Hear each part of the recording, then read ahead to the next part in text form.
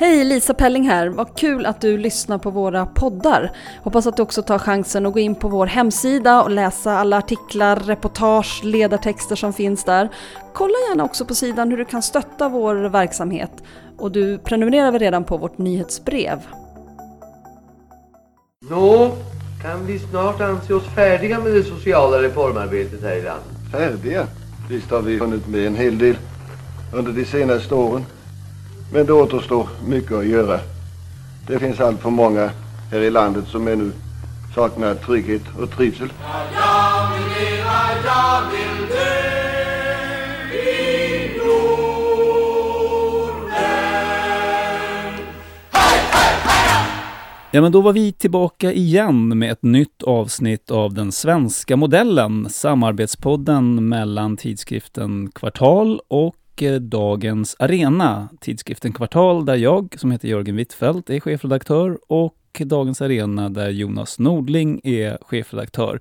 Du sitter i bilen, har jag förstått. Ja, jag tänkte ju vara hemlig med det, Jörgen, men okej då, jag avslöjar väl det för alla att jag spelar in det här i bilen. Jättebra ställe att spela in så här på distans. Ja, men det är väl alltså lite fluffigt ljud i en bilen då, tänker jag, och skulle du vilja toppa det här så skulle du kunna ta med lite kuddar och sånt kanske. Och lägga i vindrutan och, ja, du vet, kudda in dig lite. Jag har ju så många barn så här gott om kuddar redan nu. Okej, ja, men det låter bra. Det är ju så här att det är jag som programleder, eller vad vi nu ska kalla den här introduktionen, vilket innebär att det är du som börjar spana. Så berätta, vad har du tänkt på? Jag tänkte faktiskt börja långt tillbaka i tiden idag. Jag ska börja redan 1661, och vad hände då, tänker du? Jo, för då utfärdades en kansliordning, som det hette på den tiden, om att alla tryckerier på den tiden skulle skicka in ett tryckt exemplar till Kungliga biblioteket. Det låter som det var Axel Oxenstierna som var i farten, kan det stämma? Ja, det kanske var det har inte jag riktigt koll på vem som låg bakom det på ämbetsmannanivå, men det var i alla fall KB som då skulle motta dem där, samt de 2 universitet som fanns på den tiden också. Men jag tänkte hålla det här nu, historieskrivningen kring KBs roll i det hela. Och det här handlar ju då också om lagstiftningen om pliktexemplar, som alltså är så gammal som 1661 när det här inträffade då. Infördes. Sen fastställdes det där utav Karl den 11 1684, så att fram till dess så var det ju då på tjänstemannanivå det här, och sen blev det då fastställt utav kungen, och sen 1707 så då bestämde man att även Riksarkivet skulle få ett pliktexemplar, om du har glömt det. Sen 1875 då ändrades det här ytterligare, och då inträffade det så att det dessutom blev portofritt med de här pliktexemplaren, det vill säga de tryckerier som föll under den här då lagen om pliktexemplar kunde alltså skicka de här portofritt till de här mottagarna. Och sen 1949, ja, då ändrades det så att den här plikten också gällde för svenska utgivare även om de här sakerna var tryckta utomlands, vilket hade en viss betydelse också. Så att även om du då lät det tryckas utomlands så var du tvungen att leverera ett exemplar till Kungliga biblioteket. Och sen 1979 så vidgades det ytterligare så att även film och radio och tv samt det som man då kallade för multimedier omfattades. 1979 var det. 1995, vad hände då? Jo, kom datorspelen in i det här med pliktexemplar också. Och sen 2015 då öppnades det här upp för elektroniskt material, och då infördes det som nu kallas för e-plikten. Och det är där jag tänkte att vi skulle snacka lite idag. Känner du till den här e-plikten, Jörgen? Tyvärr inte. Jag inser att det är ett hål i min allmänbildning och ett ännu större hål i min yrkesroll som chefredaktör för en nättidskrift. Ja, men det är helt riktigt att du lever under den här plikten eftersom du är då utgivare på ett svenskt medie. Och alla som då ger ut någon typ av journalistik där man är, ja, egentligen behöver det inte vara journalistik, men där det finns en ansvarig utgivare som är fastställd av Myndigheten för press, radio och tv, ja, då faller man under den här e-plikten. Och varför bryr jag mig om det här nu då, 2020? Det är 5 år som har gått. Jo, det ska jag tala om, för det handlar lite om en sak som har blivit lite aktuell de senaste veckorna. Det infördes nämligen ett nytt pressstöd. Har du koll på det? Det har jag läst om, ja. Och det är ju, om man ska i korta ordalag beskriva det, så är det ett pressstöd som går till gratismedier. I första hand var det väl riktat till gratistidningar. Den typen av publikationer har ju inte omfattats av tidigare pressstöd.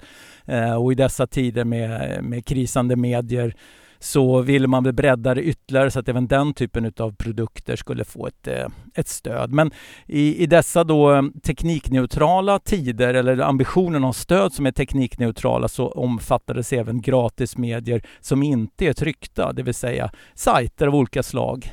Till exempel din och min sajt. Men ni funderade aldrig på att söka något sånt här? Det har inte varit uppe än så länge, utan vi försöker nu att få modellen med läsarfinansiering 100% att fungera. Och det är vad vi siktar på i första hand. Men det är ingen principiellt ställningstagande att ni aldrig ska ta emot pressstöd, eller? Törs inte svara på det, för att där har väl det funnits lite olika uppfattningar, om jag ska vara ärlig, i styrelsen och på redaktionen om vi ska vara helt oberoende, vilket är ganska viktigt för oss. Ja, då kan man ha lite olika åsikter om det där. Nej, och där är väl ni i samma, eller du är väl i samma situation som jag, det vill säga att förvisso har vi full makt över orden och bilderna och texterna som vi publicerar. Men när det gäller pengarna så är det fler som har lite åsikter. Det finns oftast en vd och en styrelse som också har sina tankar om det. Och det är inget konstigt med det, så fungerar det ju i mediebranschen. Vi tittade lite ändå på det här nya stödet och funderade lite kring, ska vi söka det som är ändå berättigade? Och det är ju ändå lite så här... Ibland kan det vara kul att söka bara för att få nej eller se vad som är problemen, för det är också en del i liksom att utmana system av olika slag. Så jag började ändå titta lite på vad som krävdes för att söka det här, och en av de första saker som jag tittade på var att man skulle lämna in ett utgåvoprotokoll. Det lät ju byråkratiskt, men sen så inser jag att ett utgåvoprotokoll är ju just en förteckning över de här då pliktexemplaren. Som egentligen då krävs ju att man har en typ av protokoll vid de utgåvor som man är utgivare för. I tryckta former så är det tryckeriet som har det här ansvaret, men när det gäller då den här e-plikten så är det ju vi som ansvarar för sajten som ska tillhandahålla detta. Och då började jag titta lite hur ser det här utgåvoprotokollet ut för oss i e-plikten, och då visade det sig att inte heller vi på Dagens Arena hade levt upp till den här lagen, för vi hade inget sånt här då utgåvoprotokoll som innebar en e-pliktsleverans till KB. Ja, och det visar sig ju då lite, det är ju lite, alltså det är precis som du säger, det hade jag faktiskt inte koll på. Jag trodde kanske att det där hade löst långt innan min tid. Jag har ju varit chefredaktör nu i 2 år, men den här plikten har ju då gällt sedan 2015. Men det är inte egentligen det som jag vill lyfta upp, att det är någon annans fel, utan mer tvärtom. Jag kan konstatera att jag ställde frågan till några andra kollegor som också är utgivare på olika sajter. Ingen gör det här överhuvudtaget till KB. Kan du förklara för en dilettant vad exakt är det man ska skicka in till KB? Jo, och det är en jättebra fråga, för när det här då infördes, den här lagen, då blev det mycket snack i branschen. Det är snart 10 år sedan, för man konstaterade ju snabbt att om man bara ska ha den här pliktleveransen utav tryckta produkter, så kommer ju på sikt kommer våra arkiv, då kommer ju bli tunnare och tunnare, eftersom väldigt, väldigt mycket aldrig når tryckpressarna nu för tiden, utan de är ju bara publicerade på det sättet som du och jag bedriver verksamheten liksom helt digitalt. Och då införde man då till slut den här e-plikten, men när de första förslagen lades, då var det väldigt avancerade processer för att man skulle lämna över de här olika då publiceringarna. Men sen har det där man kom fram till att tekniken gör det ju relativt enkelt egentligen, så att vad det nu har kokat ner till är att man ska ha en RSS-feed som är direkt till KB. Det är inte svårare än så helt enkelt. Jaha, det är ju busenkelt att fixa då. Sen är det väl som alltid att det är aldrig så enkelt som man egentligen skulle vilja vara, för det räcker inte med den här inbyggda RSS-feeden uppenbarligen, utan det måste vara något specialare som KB vill ha. Men jag håller på själv och försöker trixa ut om den vi nu levererar håller måttet. Men man kan väl säga så här att KB i alla fall, Kungliga biblioteket lugnt ser mellan fingrarna mot att man har inte gjort det här under 5 år. Däremot har de väldigt tydliga med att de vill ha allting 5 år bakåt nu. Så att det kommer ju även du drabbas av när du nu upprättar din RSS-feed gentemot KB. Men vad innebär det rent tekniskt att det ska vara 5 år bakåt? Alltså RSS-feeden är väl vad den är, och det går väl att söka bakåt i den? Ja, men det är där de ska ha en kod in, så för de ska väl bara ladda ner allting. För det är väl också en grej att det måste ju finnas nedladdad på en server hos dem. För att det kan inte bygga på att det ska vara servrar, utan för då är det ju också en väldigt konstig... Det blir ju, om någon plockar ner en server, då har inte KB tillgång till det hela. Så att det är väl egentligen det. De ska cachea kopior helt enkelt. Det är väl lite det som Google sysslar med. Fast då vill KB göra det istället. Det där får jag ta med min vän Datamannen. Som kan allt. Ja, men det låter klokt. Men jag tycker ändå det är lite roligt att jag ville ta upp den här. Det är ju dels det här för att det är många då inom branschen som säkerligen inte gör det här. Så att det är ju nummer 1, det heads up, det här ska vi alla klara av. Men jag snackade lite med KB då, eller snackade ska jag inte säga, för att man fick ju mejla med dem, för de har ingen man kan ringa under dessa coronatider. Men de konstaterar i alla fall att nej, men jag har inte gjort någon förseelse genom att inte ha lämnat in det här på 5 år. Eller den här RSS-feeden har inte funnits på 5 år. Men det är så att enligt lag så är det egentligen vite om man åsidosätter den här plikten. Så att man skulle kunna rent tekniskt drabbas av någon typ av böter. Det har nog ingen drabbats av hittills i alla fall. Och från KB säger de sa så här att det finns nog många som inte har registrerat sig än, konstaterar de lite kallt bara. En dum fråga så här då. Vad ska de ha den till? Ja, men det här är ju egentligen uppsidan i det hela, för det här är ju precis som allting annat som levereras. Det är ju till för forskning och för allmänheten. Alla ska kunna ta del av det som publiceras i Sverige helt enkelt. Så att det är ju, egentligen handlar det ju bara om historieskrivning, arkivbildning och för att vi ska ha en bild av vad som händer löpande. Och det är ju det som och är för så den händelse att din eller min publikation läggs ner eller att servern kraschar så ska det finnas... det låter ju ganska rimligt. Ja, men det är jättebra och också naturligtvis, jag menar, har man hängt på KB och gjort research, det är man ju jätteglad för alla de saker som finns där från gamla tider. Och så vill man väl kanske att våra framtida forskare också ska känna över de saker som vi gör nu, och då gäller det att se till att de också finns där. Så att det är ju naturligtvis en bra grej det här, och det är ju bara därför som jag också vill peka på att vi måste leva upp till det här nu helt enkelt. Men jag kan ju också konstatera då att i och med att det här nya pressstödet nu har dykt upp med det här kravet på medier som då normalt kanske inte tänker de här banorna, så kommer det ju säkerligen rassla till också hos KB. Och det är ju bra för forskningens skull och för arkivets tillväxt. För jag noterar också, precis som det finns ju ett annat krav i de här nya pressstödsreglerna som kanske inte är lika klockrent som det här, det vill säga att man också ska vara ansluten till det medieetiska systemet. Därför att jag kan ju tycka att det ska inte staten lägga sig i sådana saker. Man kan möjligtvis ha en fråga om man är accepterad eller något sånt där, men att ställa krav att man ska vara ansluten till någonting som inte är anordnat av myndigheter, det känns lite apart i sammanhanget. Och det är lite luddigt faktiskt. Det kan finnas de som inte vill vara med av något men skäl. Absolut, men här får man ju då en drivkraft för de som vill ha det här stödet, och det har vi också då noterats från Medieombudsmannen, har ju till och med uppgett att han har fått först var han förvånad över att flera sajter som man kanske inte hade väntat sig skulle vilja ansluta sig till det medietiska systemet hade gjort det. Men sen hade han själv då liksom spekulerat kring att det antagligen hänger ihop med det här kravet för att få det här pressstödet. Så, och jag tänker att när det gäller det här med e-plikten och KB så är det väl rimligt att tro att samma rörelse kommer komma också, och det tycker jag det är väl mer logiskt att stödet är kopplat till att man också ska följa lagen. Så att egentligen så är det väl här, det är inte så mycket till spaning i sig, utan mer kanske en heads up till alla där ute att om vi inte lever upp till e-plikten så är det hög tid att bara kolla in hur vi ska göra det helt enkelt. Stora medier som till exempel Expressen och Aftonbladet, de har ju en del av deras material kommer ju aldrig på papper. Tror du att till och med de skulle kunna missa det här? Enligt KB så har alla stora mediehus upprättat RSS-feed, så det kan ju hända att som de ändå har det här i sina liksom, rutiner att lämna pliktexemplar av sina tryckta medier har redan upprättat det här. Och när det här var i stöpsleven då, när lagen skulle införas för 7-8 år sedan, så var ju de stora mediehusen med och tryckte på väldigt mycket på vilka system som skulle tas fram, utan det är nog mer så här små spelare som din och min publikation och andra då liksom nyhetssajter och andra som befinner sig i en liten mindre tillvaro. Vi har missat det här helt enkelt. Så att det är hög tid att vi lever upp till lagens krav helt enkelt. Verkligen. Jag har ingenting att invända. Faktum är att det är ju gåshud det där du beskrev, att vara på KB eller Krigsarkivet eller Riksarkivet och liksom få historiens vingslag i ansiktet.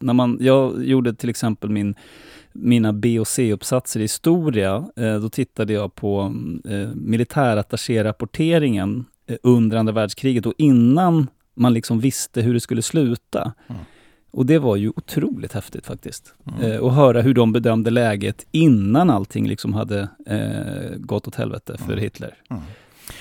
Så. Jag kan också ur ett personligt perspektiv känna att det hade varit väldigt bra om det här fanns för 20 år sedan redan. För som den som lyssnar på den här podden regelbundet vet, så jobbade jag ju många år på tidningen Vår Bostad som inte finns längre. Vi hade ju en jättestor sajt som sysslade med daglig nyhetsbevakning, och där hade jag väldigt mycket publicerat som bara försvann när man släckte ner servern, och den sparades ingenstans. Det finns ju några sådana här skärmdumpar i Wayback Machine som man ibland kan hitta dem, men hade den här e-pliktsleveransen funnits då, så hade ju åtminstone det där funnits kvar, men allting annat är helt borta. Då hade du kunnat sitta på din ålders höst och skrocka nöjt över alla skop du gjorde, och nu är de borta för alltid. Ja, kanske inte så mycket det, men du vet så här, det är ju en hel del saker som man ramlar på när man skriver om saker idag. Så här, men det här gjorde jag ju då. Man skulle liksom vilja hitta tillbaks till det bara för att göra den här lilla researchen där man vet att det finns uppgifter som skulle kunna användas, och får man ibland göra om jobbet igen, och ibland finns ju inte de där bra sägen kvar, och det kan reta mig lite. Så. Verkligen. Jag är ju tillräckligt gammal som du vet för att ha varit på radion när ett radioinslag fortfarande gick ut i etern och sen för alltid var borta. Det var ju rätt häftigt på sätt och vis, eller lite tråkigt också. Alltså, det var verkligen sänt och glömt. Om inte någon vän av ordning hade suttit med en kassettbandspelare liksom och spelat in, men det var ju inte så vanligt. Utan sen finns det säkert på arkivet för ljud och bild om man verkligen vill ta reda på det. Men i princip så, nu kan du ju bli konfronterad med grejer som intervjuer som du har gjort för länge sedan, eller folk som tycker de är bra oavsett. De går ju att hitta. Gamla grejer, 10 år gamla grejer går ibland att hitta. Så det är spännande och annorlunda. Ja, men så i alla fall. Så att, i det här fallet idag så levererar jag ett litet upprop för att vi ska leva upp till kraven om e-plikt helt enkelt. Jag stannar där, Jörgen. Uppropet mottaget.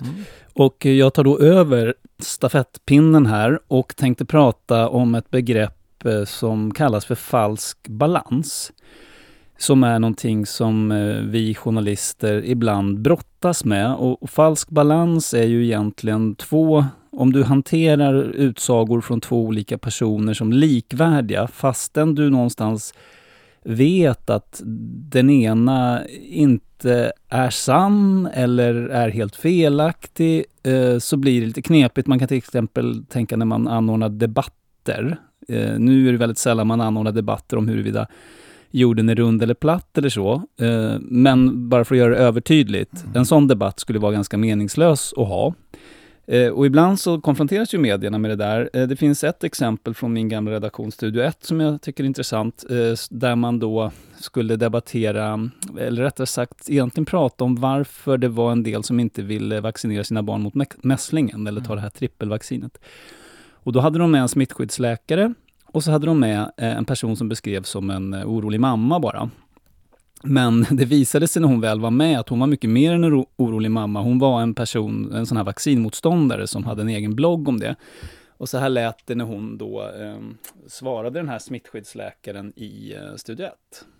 Om man vet hur man stärker sitt eget immunförsvar och läser på om de här sjukdomarna som till exempel mässling, så behöver man inte längre vara så rädd för de sjukdomarna. Så om man tittar lite djupare ner i statistik så finns det faktiskt exempel på utbrott där faktiskt smitta har uppstått från avdödade virus som finns i vaccinet. Genom att tillföra ordentligt med A-vitamin både i förebyggande syfte men också under sjukdom så kan man ofta komma undan med mässling som en vanlig barninfektion som vi är vana vid. Du har ju läst på väldigt mycket, förstår jag, för att kunna ta det här beslutet att inte vaccinera dina barn. Vad har du mött för reaktioner? Sist hörde vi programledaren som då liksom gnuggade in den falska balansen genom att säga att du har ju läst på väldigt mycket och därmed gav henne en legitimitet som hon kanske inte borde ha. Hon sa alltså att mässling är inte farligt, det kan man klara av som en väldigt enkel infektion och dessutom kan man få mässling av själva vaccinet och en hel del andra tokigheter, sa hon. Och det här blev ju väldigt kritiserat med rätta. Men det är ett bra exempel på hur problemet med falsk balans kan uppstå. Ett annat exempel som jag ofta tänker på är, det här vet jag att jag varit inne på tidigare i podden, det är diskussionen om Thomas Quicks eller Sture Bergvalls skuld eller icke-skuld för de här morden som han då en gång var dömd för. Och då var det ju en process som pågick där bland annat jag men också många andra själva liksom satte oss in i materialet så gott vi kunde och samtidigt pågick de här resningsprocesserna där också rättsväsendet gick igenom ärendena igen. Och någonstans nådde man liksom en punkt där det började bli lite jobbigt med de här debatterna. Där det var för och emot. Den ena sa, men han har begått alla morden ungefär. Eller det finns i alla fall starka bevis för det. Och den andra parten sa, nej det gör det inte. Jag tyckte att det var lite svårt för medierna i allmänhet och även för oss att hitta punkten när man inte längre skulle liksom lyssna på eller åtminstone snarare konfrontera de personer som fortfarande hävdade att bevisen var så himla starka. För att annars upplevde jag i alla fall att man hamnade i problemet med falsk balans. Vi kan till exempel lyssna på en debatt från 2012 då resningsansökningarna hade börjat lämnas in. Hannes Råstams bok hade kommit och allt det där. Då var det Gubbjan Stigson som alltså är kriminalreporter, eller var i alla fall då på Dala-Demokraten, och han debatterade med Jenny Kyttim, en av de journalister som granskade Quickfallet tillsammans med Hannes Råstam. Vi hör alltså först Gubbjan Stigson. Vad är det som gör dig så övertygad om Thomas Quicks skuld? I de här resningsfallen så är det ju det att man väljer ju bort de bevis som faktiskt är någonting värda. Jenny Kyttim, du verkar ju också tro att Thomas Quick är helt oskyldig till alla de här 8 morden han har fällts för. Hur kan du vara så säker på det? För att vi har verkligen gått igenom allting som har med de här domarna att göra. Över 50 000 dokument, spaltat upp, försökt göra alternativa gärningsvägar. Men har ni verkligen försökt att tänka så här, kan han vara skyldig? Absolut, varenda dag i nästan 2 års tid så ifrågasatte vi det också efter att han dragit tillbaka sina erkännanden. Ja, vad säger du? Hur kritiskt förhåller du dig till dig själv, så att säga, Gubbjan Stigson? Till mig själv. Och det där är bara ett belägg för hur dålig researchen är från både Råstam och Jenny. Jaså. Okej, vi kom inte längre än så, men tack i alla fall. Det var 2 vitt skilda synpunkter på dagens resningsansökan från chefsåklagare Bengt Landahl som alltså gäller Thomas Quick och fallet Charles Selmanovic. Ja, resten är ju så att säga historia, vad som hände sen. Resningsansökan efter resningsansökan lämnades in och domarna undanröjdes så småningom och Quick, det uppfattades ju som att han var feldömd helt enkelt då, av de allra flesta, om än inte alla. Just den här debatten var lite av en sån här vattendelare för mig. Jag kommer ihåg att jag fick några mejl. Jag var ju själv inte inblandad i den, men jag jobbade ju ändå på redaktionen. Där några som jag uppfattar som ganska väl insatta menade att det här var snudd på desinformation, att ge dem samma roll och samma liksom tyngd, de här två. Och där uppstår ett problem, för att de allra flesta hade ju inte tid och möjlighet att sätta sig in i det här fallet riktigt. Så det var väl ungefär då jag började känna att det måste jag nästan göra för att kunna avgöra om det är falsk balans eller inte. För då deltar man ju i någon form av nästan desinformation om man anordnar den här typen av debatter. Så det var liksom lite av en startpunkt och ett bra exempel tycker jag också på problemet.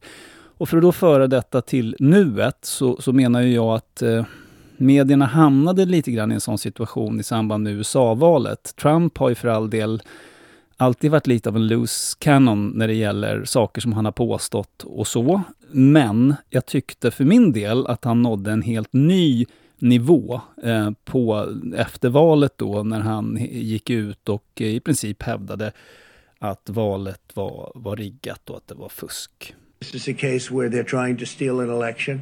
They're trying to rig an election.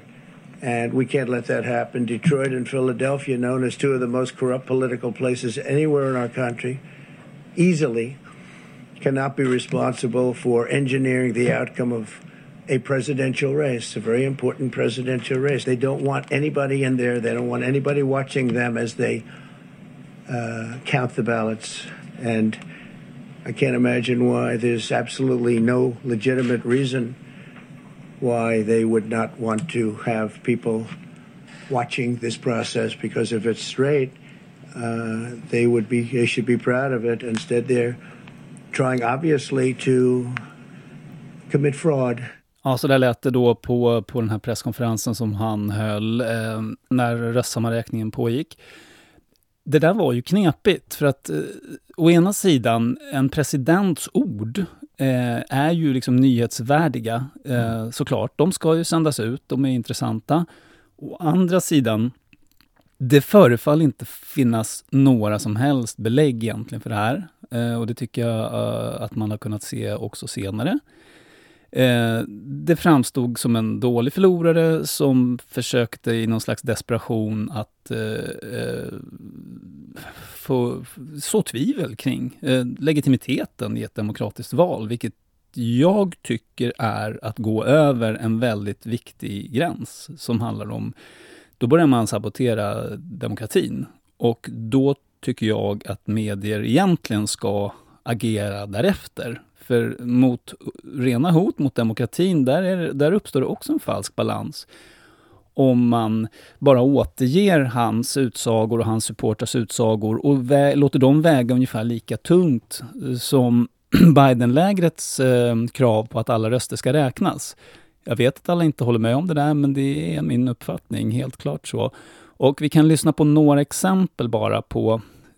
Det är svårhanterat, det här ska jag erkänna, och man kan säga att bara för att det låter på ett sätt i nyhetssändning så kanske man fördjupar det senare i något snack, men bara för att få diskussion och gå vidare kan vi lyssna först på Morgonstudion och sen på en liten snutt ur Studio 1 hur man berättar om det här. Valrysaren i USA fortsätter. Joe Biden knappar nu in på Donald Trump i flera av de delstater där rösträkningen fortfarande pågår. Och enligt flera amerikanska medier så ser demokraternas presidentkandidat Joe Biden ut att bli landets nya president. Men det är mycket jämnt och kan på flera håll bli aktuellt med omräkning. Därtill fortsätter president Donald Trump hävda att det förekommit valfusk och vill stoppa rösträkningen. Biden däremot trycker på att varje röst räknas.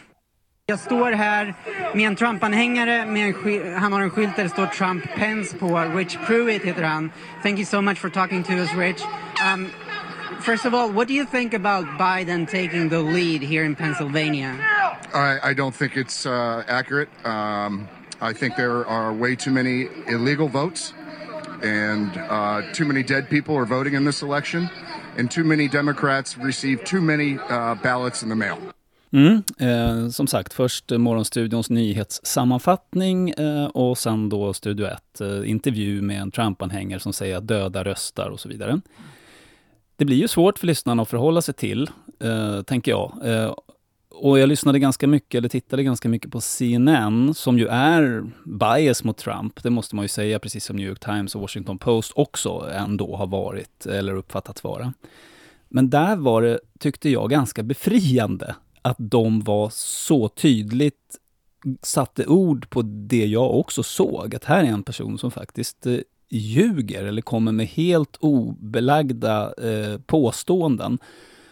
Och då kände jag att de tog ett slags ansvar för rapporteringen på ett sätt som jag inte alltid kände i svenska medier under de här dagarna. Tror jag stoppar där, så kan du och jag diskutera detta problem med falsk balans, och vi kanske ska börja med exemplet USA-valet. Vad tänker du? Ja, det finns ju många ingångar det här. Jag tänker, det är klart att jag vet inte om det kvalar in i definitionen kring falsk balans och såna här saker, men det var liksom mycket som blev mycket diskussioner när man några tv-kanaler släckte ju ner under Trumps tal också direkt när han då började fara ut i den här typen av icke belagda påståenden av olika slag. Och så blev det ju en diskussion om man ska släcka ner presidenten när han talar live och sådana saker. Och där tycker jag en diskussion borde varit, om man, givet att man vet vilken president man har och man är så biased som du mycket riktigt påpekar också, att man liksom sitter med fingret på mute-knappen eller på avstängningsknappen så fort han skulle fara iväg åt något håll. Då kan man ju fråga varför man har en livesändning på en sån kanal överhuvudtaget på en president om man har ett sånt förhållande till. För att vi har ju pratat om det förut också. I grunden så är det att låta en makthavare gå ut ofiltrerad, det är inte journalistik. Nej, egentligen inte, men det gör vi ju väl rätt ofta. Ja, vi gör det därför att vi blir liksom så här, för annars gör någon annan det och så blir det nyhetshetsen att vi ska ut där för att locka publiken. Men egentligen så kan ju makthavarna syssla med det själv. De lägger ju upp sakerna ändå. Och numera är det ju så, faktiskt. Så nu är de inte beroende av att vi ger dem en plattform. Så att journalistiken skulle ju kunna sluta med det. Ja, intressant. Och syssla med någonting annat som är lite mer balanserat och utifrån att vi faktiskt kommenterar det som sägs. Och jag tänker också det här kring, alltså det är klart att när man försöker då balansera, låta en Trump-väljare som man plockar på gatan fara ut med de här ryktena om att döda röstar och sånt. Så det är klart man kan balansera det och säga att det finns inget belägg för sådana saker. Samtidigt så tycker jag tycker att det finns ett värde att få höra människor säga det här, för det blir en sån illustration av polariseringen just nu i det här valet. Så att på det viset tror jag att jag hade känts konstigt att inte få höra en människa som liksom uttrycker det här, som är så påtagligt att det här är nu, så det här pågår just nu. Så att och det är också en dimension, alltså det är klart att det kan vara en falsk balans så som du lyfter upp det, men det kan också vara ögonblicksbilder av det här händer just nu som du faktiskt måste få se. Och det handlar inte om balans utan egentligen bara om att just nu händer det här. Det här är alla de skärvor i det amerikanska presidentvalet som du just nu måste få se. Jo, men jag kan sympatisera med det och jag vill inte kritisera vare sig egentligen Morgonstudion eller Studio 1 för hanteringen av det här, för att de hade ju långa sändningar där också man undersökte lite grann vad som kunde ligga bakom de här påståendena, utan det här var mer som ett axplock av hur det har låtit här och där. Att man ibland har fått de här påståendena bara serverade till sig och så ska man liksom ta ställning till det själv. För att vara helt ärlig, jag vet ju inte om det har förekommit något fusk. Det kan ju inte jag veta. Jag har inte varit där. Jag kan bara försöka bedöma hur trovärdiga de här uppgifterna är. Eller hur? Och det gäller ju de allra flesta. Så att det är ju en väldigt gemen sak han gör när han sår tvivel kring det här, och jag tycker mer och mer att det är ganska klart att det här var en strategi från första början. Han började ju prata om att poströstning var bäddade för fusk för flera månader sedan. För att då iscensätta den här liksom kampanjen när det blev klart att han inte skulle vinna. Och jag tycker det är lite putinskt. Det är verkligen att försöka manipulera demokratin, tycker jag. Och då kommer man in på ett annat område där jag tycker faktiskt att medierna har ett ansvar, även nyhetsmedier, att värna demokratin och inte låta lögner cirkulera som uppenbara lögner ändå, utan att man problematiserar dem. Nej, men så är det. Jag tittade lite, vi har ju lite inne kring det här ämnet flera gånger tidigare, och det är inte så konstigt för det här är ju egentligen kärnvärdena i journalistikens liksom reason to be, så det är inte så konstigt att vi hamnar tillbaka i den här, men jag tänker återigen påminna om liksom, i våra yrkesregler, publicitetsreglerna nummer 1, där finns ju egentligen ingenting som handlar om balans eller objektivitet, utan det står att vi ska syssla med, det ska vara korrekt och allsidigt, står det. Sakligt. Ja, korrekt och allsidigt står det. Sakligt är kanske i public service-reglerna som jag är van vid. Precis, men de behöver inte bry om längre, utan det här är ju de regler som gäller de fria utgivarna. Liksom. Helt sant. Och sen så finns det längre ner i, om det är 13 eller 14 paragrafen, så är det väl här att man ska sträva efter att återge alla parters ståndpunkter, står det också. Va? Så. Och det är klart att ibland kan man väl hamna i det där läget av vad är frågan här? Jag menar, vaccinationsfrågan, ja, men då kan man ju hamna i en sån knäpp grej att det blir vetenskapen mot magkänslan. Ja, eller de som är religiösa på ett eller annat sätt, för det är ju någon sorts tro de har då liksom. Att och då blir det ju nästan filosofiska diskussioner liksom, utifrån hur skapades världen och sådana där saker. Att det blir en löjeväckande debatt, det håller jag med om. Så att det är klart. Men kan man inte säga att det är väl väldigt sällan... Alltså, ska man diskutera vaccination, då har man ju bestämt sig för att släppa in foliehattarna. Ja, det här var det ju orolig mamma. De trodde att de släppte in. Jo, men vad var grejen? Vad ville man debattera? Nej, man ville väl ge röst åt en person. Alltså den här oron finns ju uppenbarligen. Den är utbredd. Och då ville man... Hur låter den oron så att säga? Men då, antingen får man ju lägga det på en nivå där man har 2 företrädare för vetenskapen som pratar om ett specifikt vaccin ger effekter eller inte. Men om man ska prata om vaccination per definition är bra eller dåligt, ja men då blir det ju vetenskap mot något annat. Och då har man ju redan där... Så att jag tänker, det handlar inte om falsk balans, det handlar om egentligen inte att ha tänkt klart vad det vi debatterar. Kanske, eller att, ta den här att man med, blev lite tagen på sängen av att det var en person som påstod sig sitta inne med det spelade ju ingen roll om det var random morsa på stan eller då, för det var ändå så att det fanns ju, de kunde ju inte mötas i något resonemang. De var ju på 2 olika nivåer, så det blir ju lite konstigt redan från början att tro att det skulle kunna... Det blir jätteså att det blir alla parters ståndpunkter, men den ena parten är inte riktigt så kunnig som den andra. Det ska man väva in det på det sättet. När det gäller Quick-fallet här med Gubbjan och Jenny här som du spelade upp, den är ju lite... Den är ju lite annorlunda i det perspektivet än... För där är ju egentligen då 2 personer som har olika ingångar i samma material, men ingen så här när det gäller juridikens områden, så i slutändan så ska man ändå väga hur mycket fakta finns, vad kan vi väga in, finns det tillräckligt mycket fakta fanns att en person har gjort någonting. Jag noterade, jag har nog inte hört den här diskussionen på väldigt länge, men jag noterade att Jenny i det här fallet får ju frågan om hon anser att han är oskyldig. Vilket ju är lite udda, för det är ju inte hennes sak heller att avgöra. Nej. Precis som en journalist inte ska avgöra om man är skyldig. Utan möjligtvis borde hon ju ha fått frågan om han anser att det finns tillräckligt mycket bevis för att han har dömts på felaktiga grunder eller något sånt. För det är ju den mer rimliga frågan att ställa. Och då den blir ju udda, för att här sitter 2 reportrar och pratar om en skuldfråga som egentligen journalistiken inte ska lägga sig i. Nej, utan frågan borde väl varit om han var feldömd eller om det fanns tillräckligt med bevis för att döma honom. Precis. Och har man då liksom tagit del av, jag menar, Kyttims och Råstams totala liksom research, är ju konstigt. De vrider och vänder ju på grunderna för domarna, men just den här diskussionen, den låter ju också som att man egentligen pratar om fel sak. Om skuldfrågan.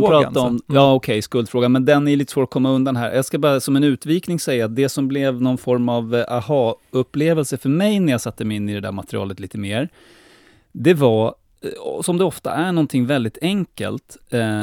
Här har vi en psykiskt sjuk brottsling som tidigare har begått brott av typen blir tagen på bar gärning på brottsplatsen, och det finns 1000 olika spår liksom efter honom. Det var ju till exempel rån han begick och sådär, och något sexualbrott också som han begick där, som han erkände själv nästan direkt. Ett väldigt allvarligt våldsbrott där han nästan slog ihjäl en man som han också blev gripen för direkt, va? Här var det då 8 mord där man, trots att man hade en misstänkt gärningsman, nämligen Thomas Quick, inte på något ställe kunde hitta ett enda hårstrå, en enda fimp, en enda DNA-partikel. Den här klantiga, psykiskt sjuka brottslingen hade förvandlats till en mästermördare som dessutom hade mördat allt från liksom barn till kvinnor, och allt skulle då vara med någon slags sexuella motiv. Det var för mig en tipping point där jag inte tyckte att man längre kunde ge de här 2 åsikterna eller infallen riktigt samma tyngd faktiskt. Och där kom ju de som undersökte det från rättsväsendet också fram till samma sak sen faktiskt. Sen vet jag att de här som kallar sig kvicklaget, de tycker ju fortfarande att det har begåtts att det är en rättsskandal det här. Att domarna undanröjdes och så vidare.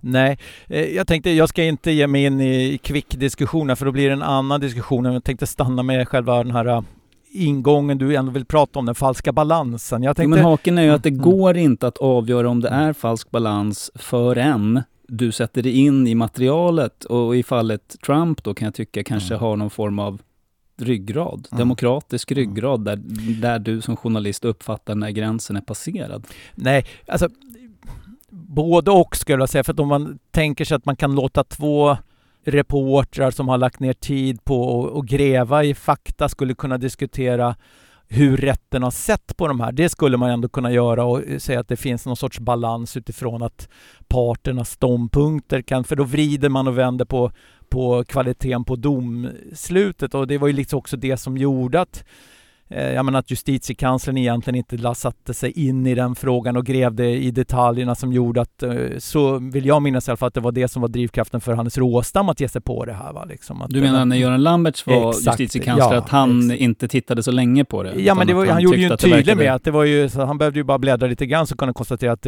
domarna höll god kvalitet. Eller vad, de var ju de anses ju ha varit välskrivna, så det var inte där problemet låg. Men jag tänkte nu, för att ändå lyfta upp det till att inte prata bara Thomas Quick, så tänkte jag faktiskt påminna om en annan person som jag också brukar dra upp i den här podden lite då och då. Det är ju Christopher Lasch. Det är ju en gammal amerikansk historiker ju, som nu mer och mer igen blir på modet, märker, för det är många som återkopplar till hans texter. Och han gick ju bort redan på mitten av 90-talet, så att, men jag brukar ju återkomma till hans det här missnöjet med att objektivitet som ett ideal inom journalistiken, att han var väldigt missnöjd med att vi hade lagt oss med den typen av ideal inom journalistiken. Han tyckte att det var liksom att journalistiken före då 20- och 30-talets professionalisering i amerikansk press mot det här hållet, att man tappade lite kring det här. Han menade ju på att journalistikens roll är att träna medborgare i ställningstagande och inte göra dem till passiva nyhetskonsumenter. Och jag tycker lite så här, jag kan säga att det finns lite ihåligheter i det resonemanget, men jag kan ändå sympatisera lite med det där att han hade några sunda tankar i det där, att folk tränar sig att tro att det finns det här, det är alltid balans och det är objektiv rapportering och alla såna här kodord som egentligen inte är en del av journalistikens fundamenta, om du frågar mig. Så är liksom, och det om vi hade haft en utveckling där folk kanske var mer tydligt att en professionell journalistik i slutändan ändå alltid måste bygga på någon typ av, det är en bild av verkligheten som du kan se, men den kan se lite annorlunda ut från olika håll, och du behöver ta del av många sådana bilder för att du själv ska kunna göra ett ställningstagande. Att man skulle tränat, precis som Christopher Lasch sa, tränat medborgarna i det här tankesättet. Alltså, det skulle varit spännande att tänka på vilken typ av mediekritik skulle vi haft då? Till skillnad från du tror inte att vi bara skulle hamna i det som man mer och mer ser i USA då? Att det är väldigt polariserat. För jag tycker man får skilja på men olika sorters... Men vet du vad jag tänker? När jag ser den här polariserade diskussionen så ser jag istället många, och det ser man ju även i Sverige, som diskuterar om att medierna berättar inte hur det är. Som att och det tänker jag så här, det här är ju inte kritiskt tänkande människor, även om de vill klä sig i det, utan de är tvärtom, de söker förkunnare. De vill ha någon som berättar deras sanning, det vill säga en bild som de redan känner. Så här, journalistiken ska ju leda till, vad brukar ni säga, man ska tänka själv, inte det ni har som någon sorts slogan liksom, så här. Jo. Ja, och om du söker så här en någon som ska bekräfta din världsbild, då har du ju verkligen inte tänkt själv. Utan då vill du bara ha, och tänker just att om man istället då hade en bild av att det finns många olika verkligheter, det finns många typer av medier som kan skilja den, och totalen kommer göra att jag fattar bättre beslut i vardagen som demokratisk medborgare. Om det är min grundinställning till medier, då skulle jag aldrig kunna landa och säga att medierna skriver inte som det är eller berättar inte hur det är. Är du med? Nej, jag är helt med, och jag menar, men det har ju liksom en del har ju en relation till medier som mera är den där du beskriver, så den du inte vill ha. Det vill säga, jag har Dagens Nyheter och där får jag liksom beskrivet hur det ligger till. Och när jag har läst den så vet jag hur det funkar i världen. Det är ju en väldigt gammalmodig, det är en bild som egentligen aldrig har varit sann. Men det kan vara så även med Ekot och sådär, att man tänker att det är väldigt oberoende nyheter och så. Men allt har en avsändare såklart. Så visst. Men jag tycker också att man får skilja på olika sorters journalistik. Alltså man vill ju inte ha en programledare som också är vanligt i USA, liksom, som är super-bias och som bjuder in någon som han tillsammans med den andra gästen liksom grillar. Det blir, där, i den rollen så förutsätts du ju ändå ge båda parter ungefär lika mycket tid och båda parter rätt till deras bästa argument och så vidare. Jo, men jag tänker återigen att återge alla parters ståndpunkter och sådana saker, det kan man ju leva upp till även om man inte försöker ikläda sig att vara neutral och objektiv, utan det handlar ju bara om respekt för olika, alltså, folks olika åsikter och tillfälle att få ge uttryck för dem. Men jag tänker att till viss del, nu har vi en bild av hur ett ankare ska utföra en intervju eller en programledare ska utföra, men det är ju byggt utifrån den här bilden av att det är objektivitet som är idealet inom journalistiken.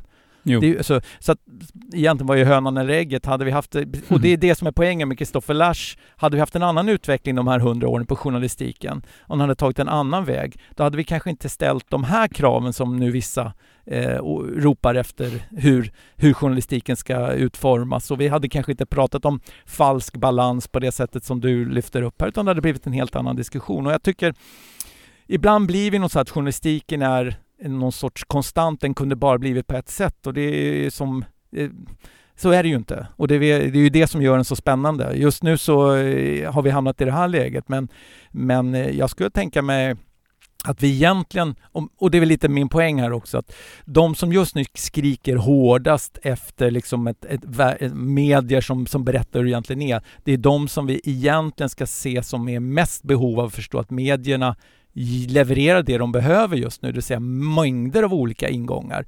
Men de måste också förstå att de kan inte bara få medier som bekräftar deras egen världsbild, för att då är det inte längre en fri press de efterfrågar, utan då kan de ju lika gärna, då är de ju religiösa i sitt sätt att se på förkunnelser. Jo. Men jag tycker att en viktig uppgift för medierna är ändå att söka sanningen faktiskt. Att försöka komma, och där är den släkt med vetenskapen, att man ändå ska försöka komma så nära sanningen som möjligt. Det finns kanske i vissa fall ingen absolut sanning, men du kan försöka komma så nära som möjligt. Och det tycker jag nog. Ja, men det kan vi väl enas om. Men sen kan vi hamna i en lång filosofisk diskussion om vems sanning och i vilken tid vi värderar sanningen på olika sätt och sådana saker. Så att, men i grunden absolut så ska man väl ha det som riktmärke, att den definition av sanning som råder i den sekund man publicerar något är väl den som man ska ligga så nära som möjligt. Ja, visst. Jo. Var inte det perfekta slutklämmen? Det här skulle vi kunna prata om i 5 timmar och ganska gaggigt till slut förmodligen. Men ska vi säga så kanske? Ja, jag tycker vi har fått till en kort spaning i form av uppmaning om hjärtplikt och en lång evig fråga. Så att vi får nöja oss här. Det börjar bli kallt i bilen här också. Ja, jag fattar. Därmed tackar jag som vanligt våra trogna lyssnare. Jag vet att ni är en rätt stor och växande skara där ute faktiskt. Och ni hör ju med jämna mellanrum av er till oss också, vilket vi tycker är väldigt kul. Mig når du på jorgen.huitfeldt@kvartal.se och Jonas når du då på jonas.nordling@arenagruppen.se. Nu fick jag till det, va, Jonas? Perfekt. Vad bra. Vi säger tack och hej, och vi hörs igen om 2 veckor. Hej, hej, hej!